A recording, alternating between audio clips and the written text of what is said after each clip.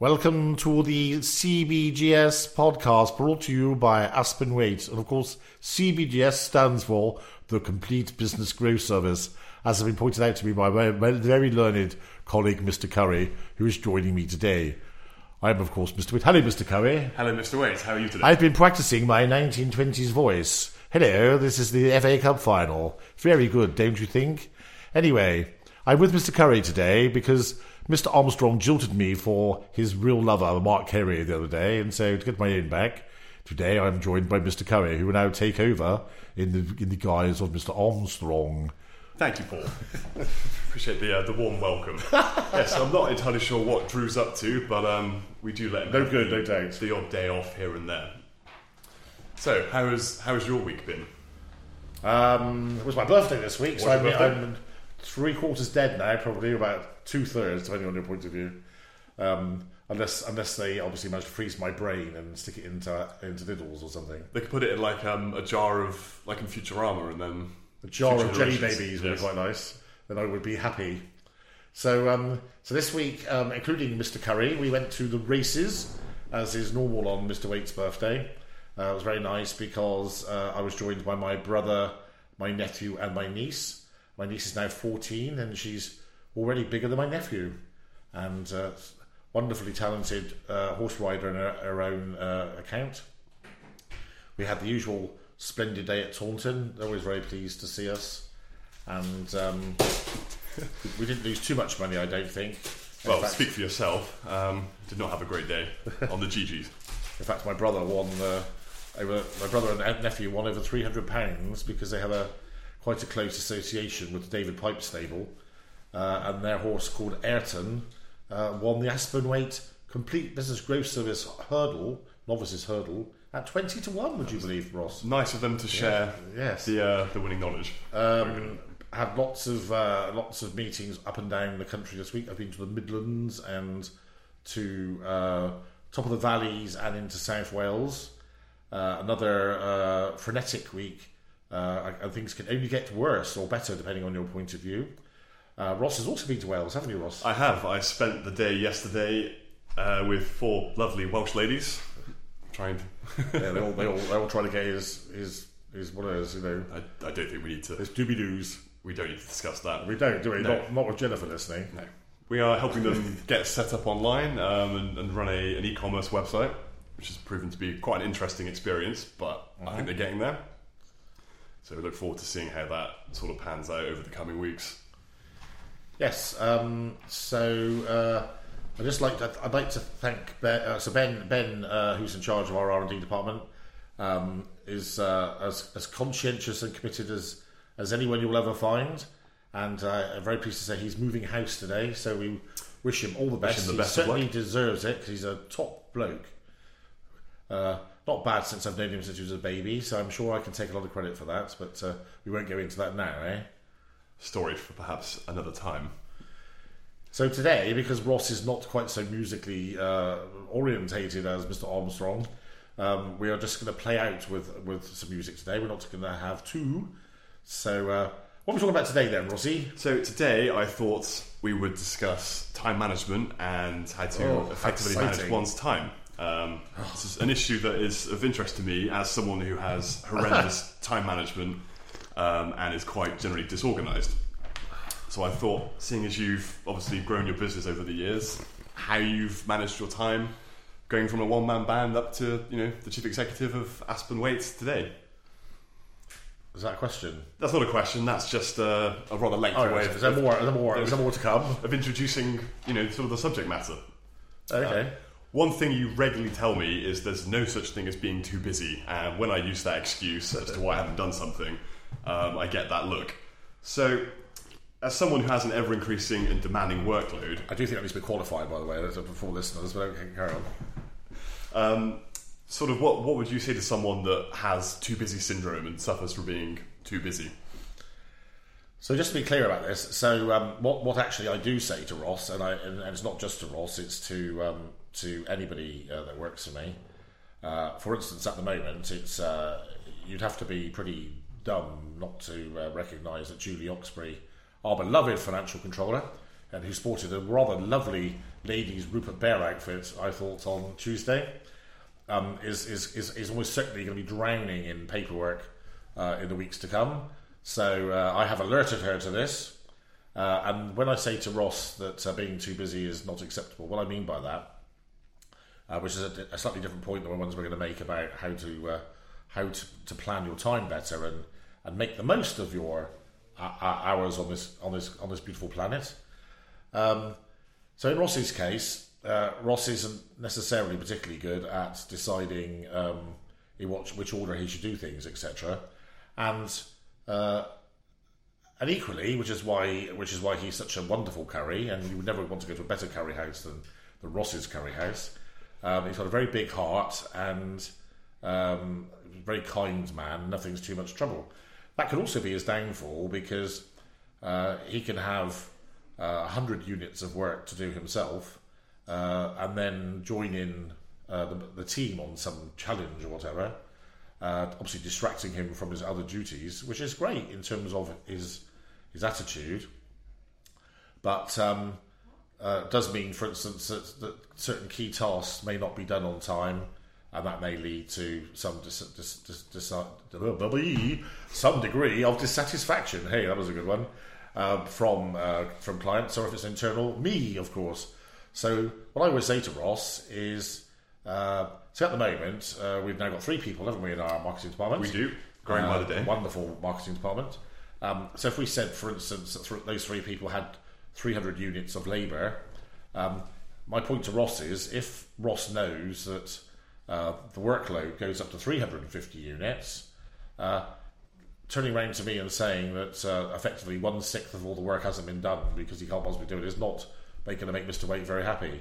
So what is the right answer is to say, we can't do all this work, Mr. Waite. We need to recruit a part-time member of the department, or even a full-time one, because we know that because the company is growing, that 350 units will become 400 units within an acceptable amount of time.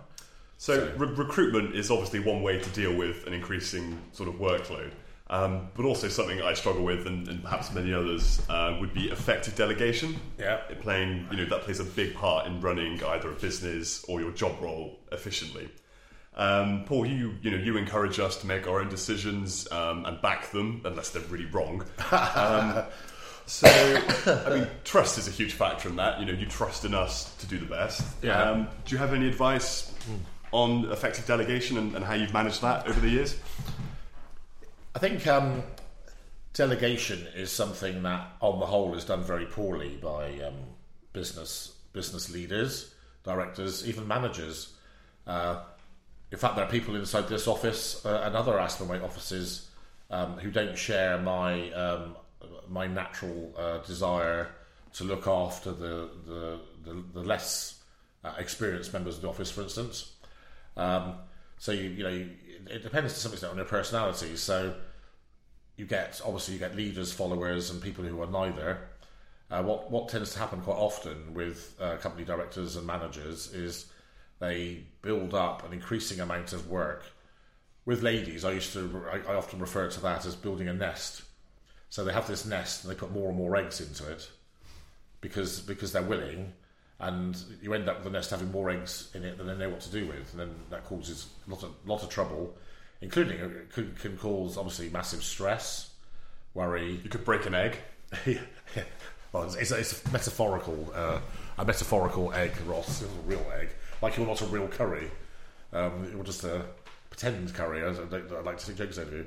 So I think probably the key start with any business person, in terms of if they want to aspire to be the best, then I think you need to make one central decision, which is to recognise that and make decisions consistent with that. Some people are very uncomfortable with the prospect of delegating to other people because it doesn't come naturally to them. Because I've been involved in training probably since for 35 years now.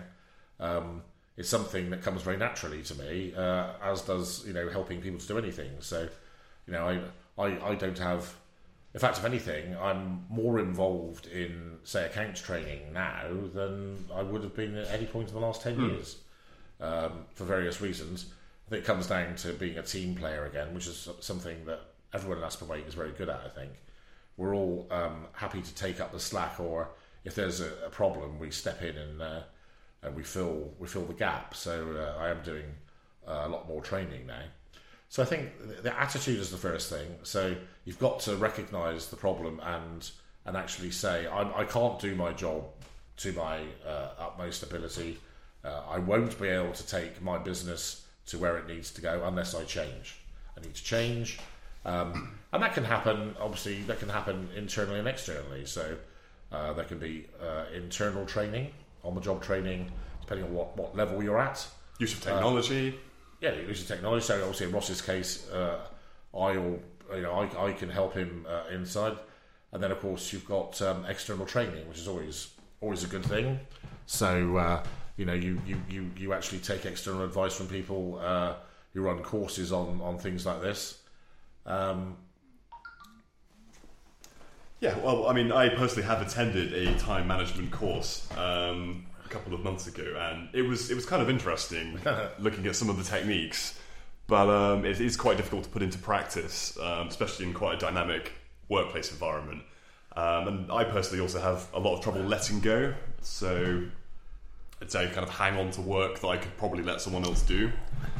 I don't know if there's any sort of tips you have for giving that trust and responsibility to someone else.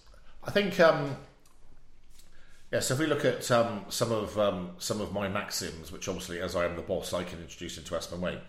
So one of those is what I call life's ladder, which is answering Ross's immediate question. So the way I look at it, and I say to people, so if you take the bottom of the floor being the bottom of the ladder, and the ceiling as being the top of the ladder. The bottom of the ladder is people starting out, so that would be a junior trainee on day one. Yep. And I would be at the top of the ladder, for instance, and you're probably about 4/5 of the way up or something at the moment.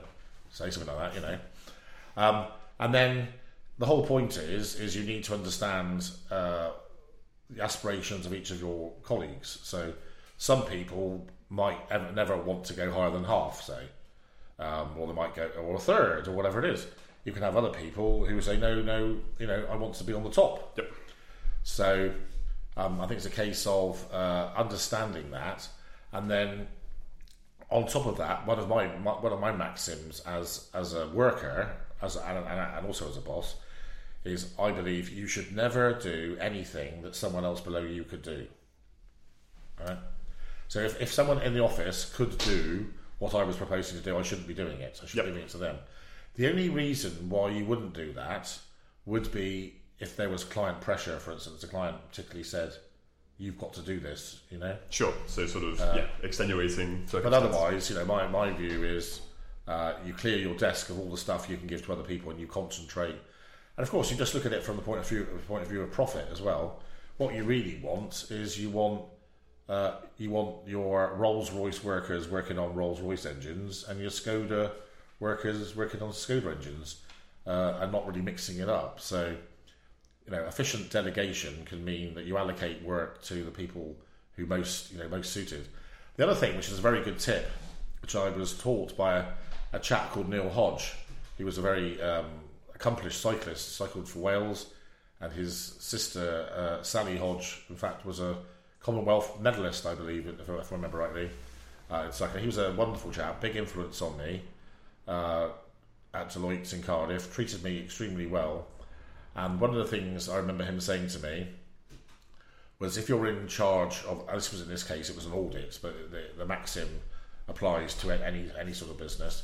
The point was, if you were in charge of an audit, never do the most difficult work yourself. You give the difficult work to your second best person. Do you know what I mean? Which frees you up to then. So then you can manage. Sort of looking at Ross's question in a wider way,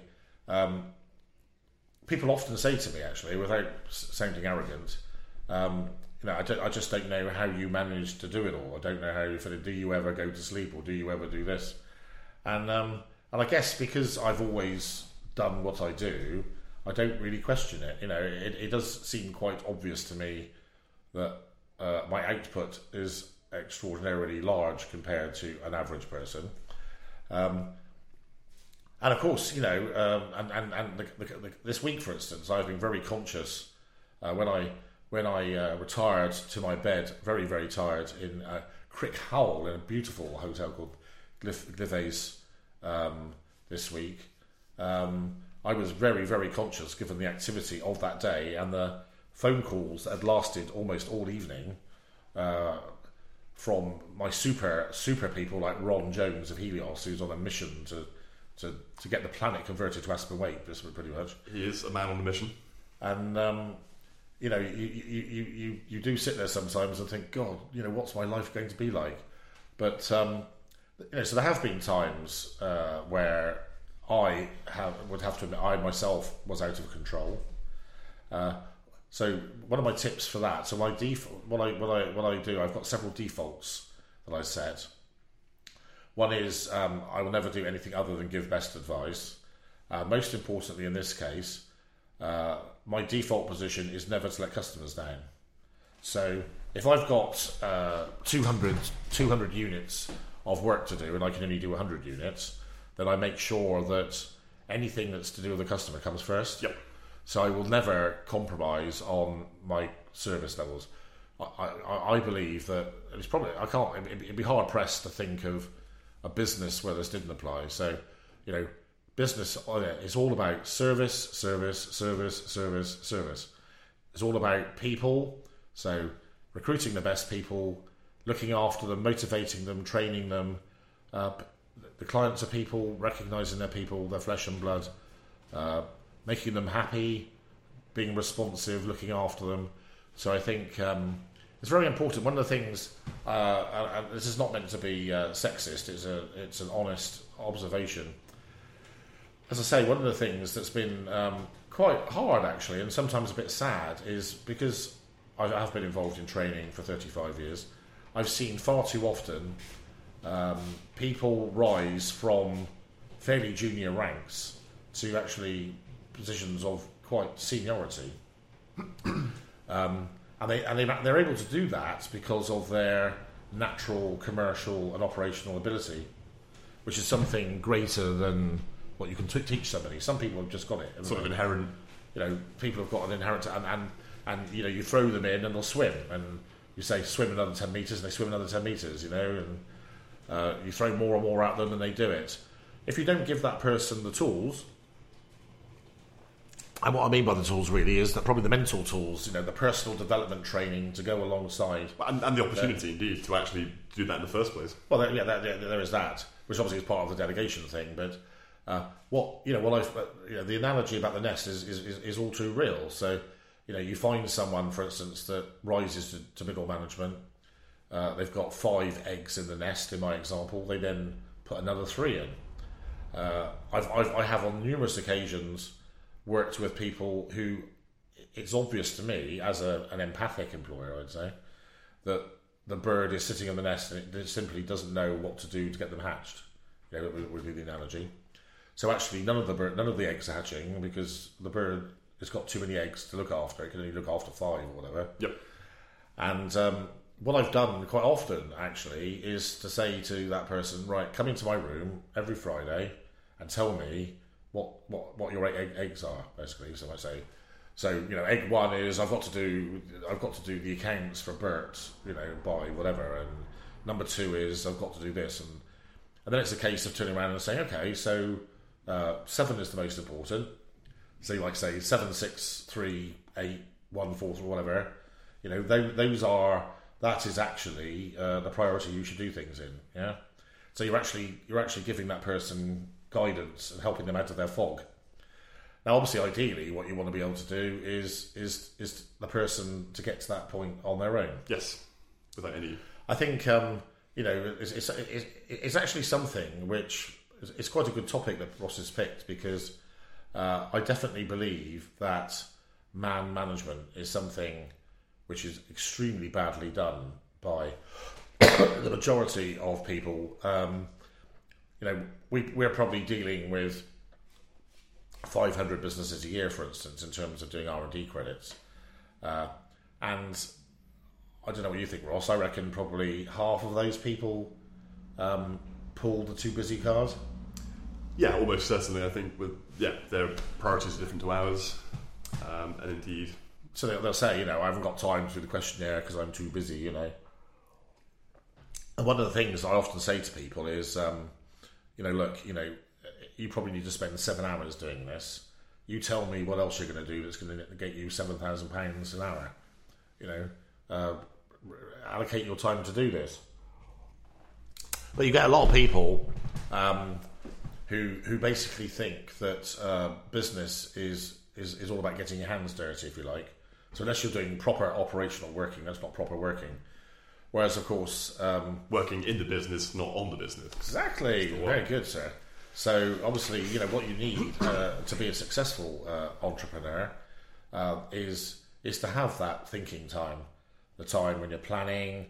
Because, of course, we have discussed in previous episodes that there is no more important word in business than planning. So, you plan your time, you make sure you have quality time to make the right decisions. Because if you just end up doing, then you'll go nowhere and you'll just end up in a quagmire. Well, on that note of making time to plan and sort of reflect on decisions, I know that you have regular coaching sessions with John Holden. Yes. How do you find that as part of your overall time management and organising your life? Because I know you make time to see him every month and sort of digest and talk things through, really. If you'd said to me more than 2 years ago that I would want to have a coach, I wouldn't have believed you. Although, to be fair, I did. Perhaps 2 years is not far enough back, because I did have sessions with Steve Jones, who I still call coach to this day.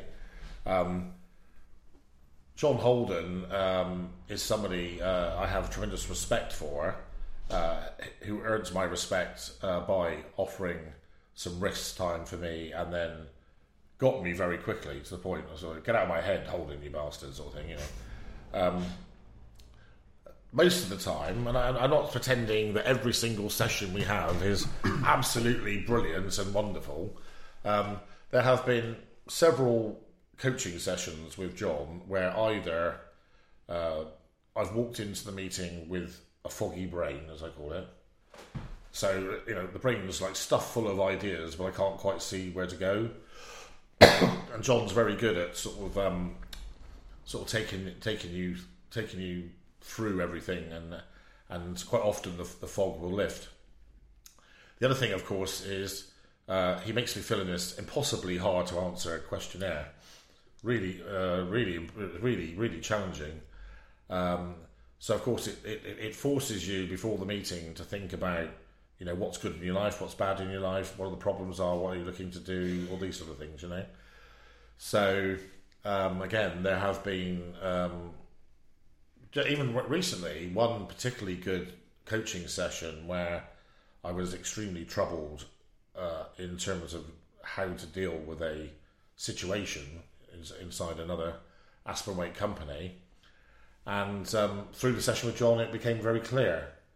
So I think, what does that really prove? I think one of the things that, other than planning, that people need to do is talk to other people. So just actually getting out of your office and engaging in a conversation with anyone can potentially lead to great things. I see it over and over again. In fact, quite often when I've been out and I come back into the office, I say to people, I shouldn't be allowed out. You're dangerous. Yeah, you talk to people and you sit down and have a meeting with a catering company and then they start talking about radio.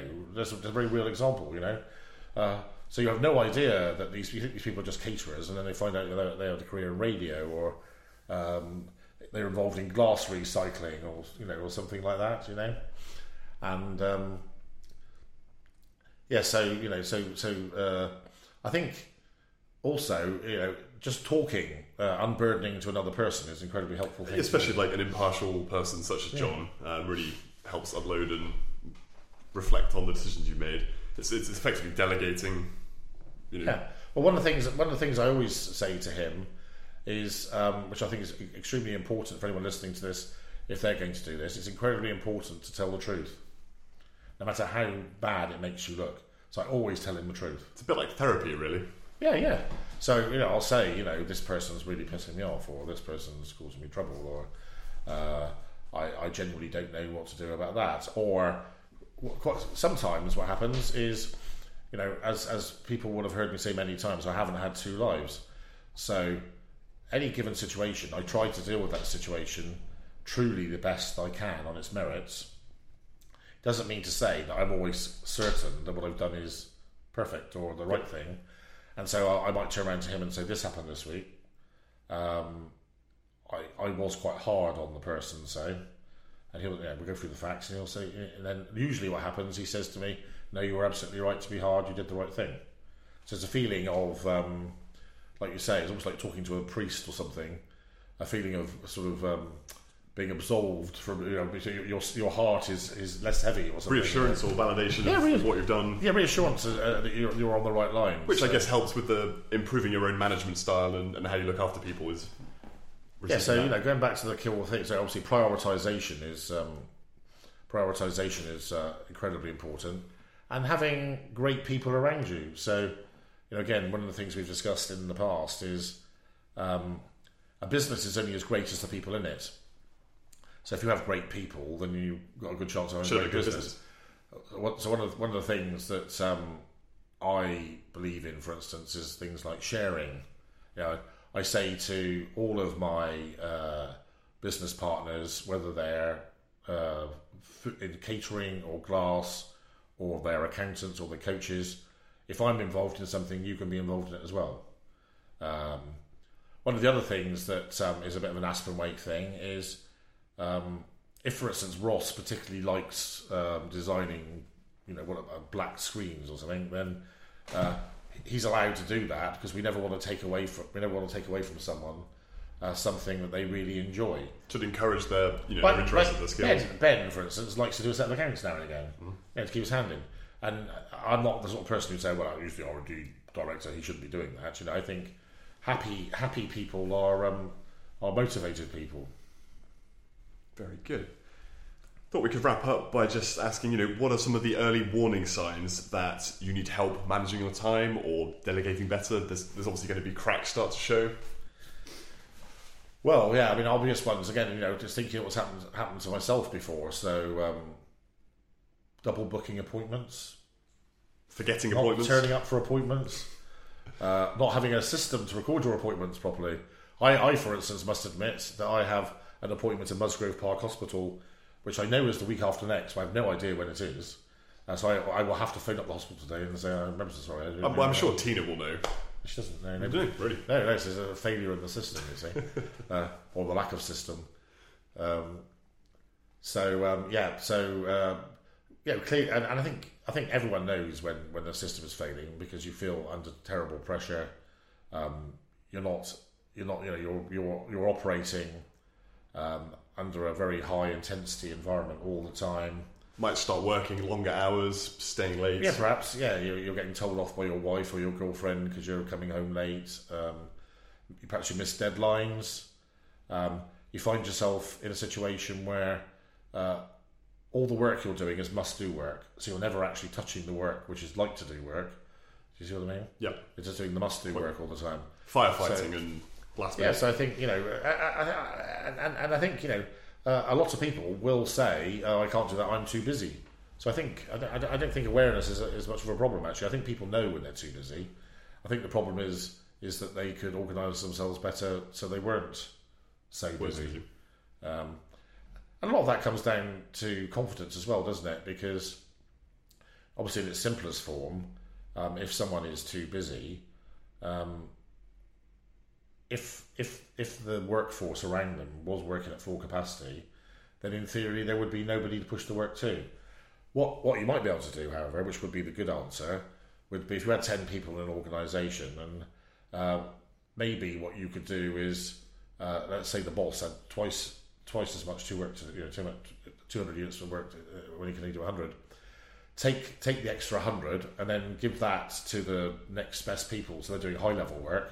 And then perhaps recruit another trainee or something, That would be a very progressive thing to do, wouldn't it? Relieve the burden and then alleviate the burden. Yeah, I think also, sharing, having meetings, talking to your colleagues, and having a long-term plan as well. Very important.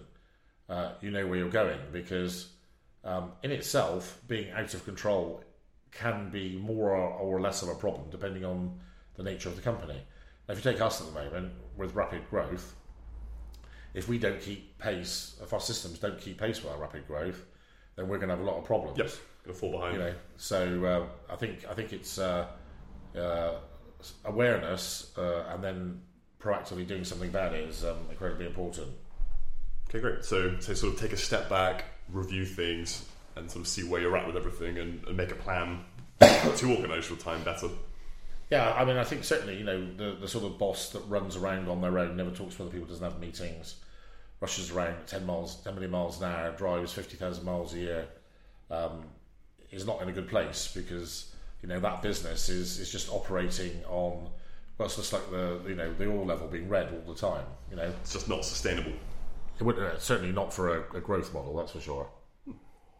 Very easy to burn out. And probably not very sustainable for the person's health, to be honest. Not healthy at all. Yeah. Got to make time for Paul. Got to make time to have a nice curry on a Friday afternoon. Always. Yes. Well, I think that just about wraps up our take on time management, or lack thereof. We are running more or less to time. So the song that Paul has chosen this week is What Kind of Fool by All About One. Oh, no. All About Eve. Oh. You can redo that if you want. That's all right. Well, I think it's quite funny. It's the sort of thing Drew would say. So, what kind of fool indeed? Yeah, so All About Eve are a prog rock band headed by Julianne Regan, who's got a fantastic voice. Actually, for a band of their type, sort of folky prog rock, crossing over here into gothy rock as well sometimes. They actually were reasonably famous. Their best known song is Martha's Harbour, which I think got into the top 10. 4 of their albums got in the top 50 in the UK. They were on top of the pop several times. A very influential band. I resisted the temptation to play. If Drew had been here and I'd been allowed to play 2 tracks, I would have played Martha's Harbour and another track. As one of the points about the music bit of the show is supposed to be educational, trying to introduce music that you may not have heard before to you. And I've been very, very heartened and delighted by the reaction to some of the tracks I've picked. For instance, the Renaissance track I picked 3 weeks ago, which lasted 11 minutes, and I had people saying, which just blew their minds, which is really good to hear.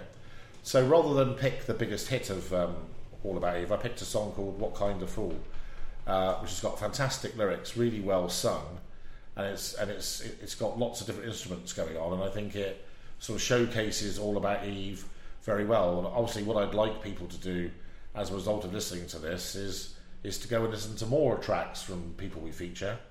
So we're playing out today, before I hand over to Ross to say goodbye to you all, with a really good track called What Kind of Fool by All About Eve. Look forward to Wales playing England this week with some degree of trepidation, it said. And I'll hand you over to the inimitable Mr. Curry to say goodbye.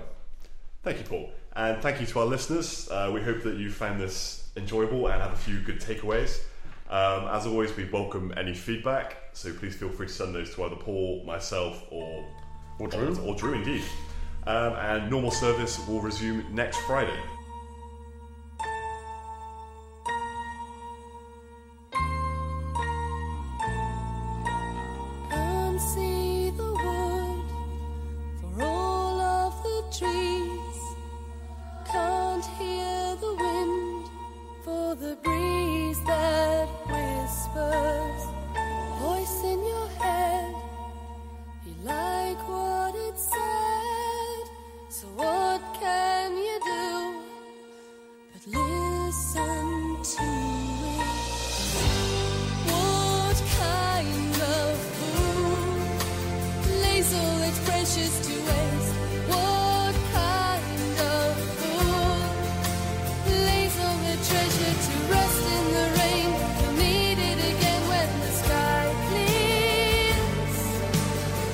Kind of fool won't discover the jewel till the dust clears.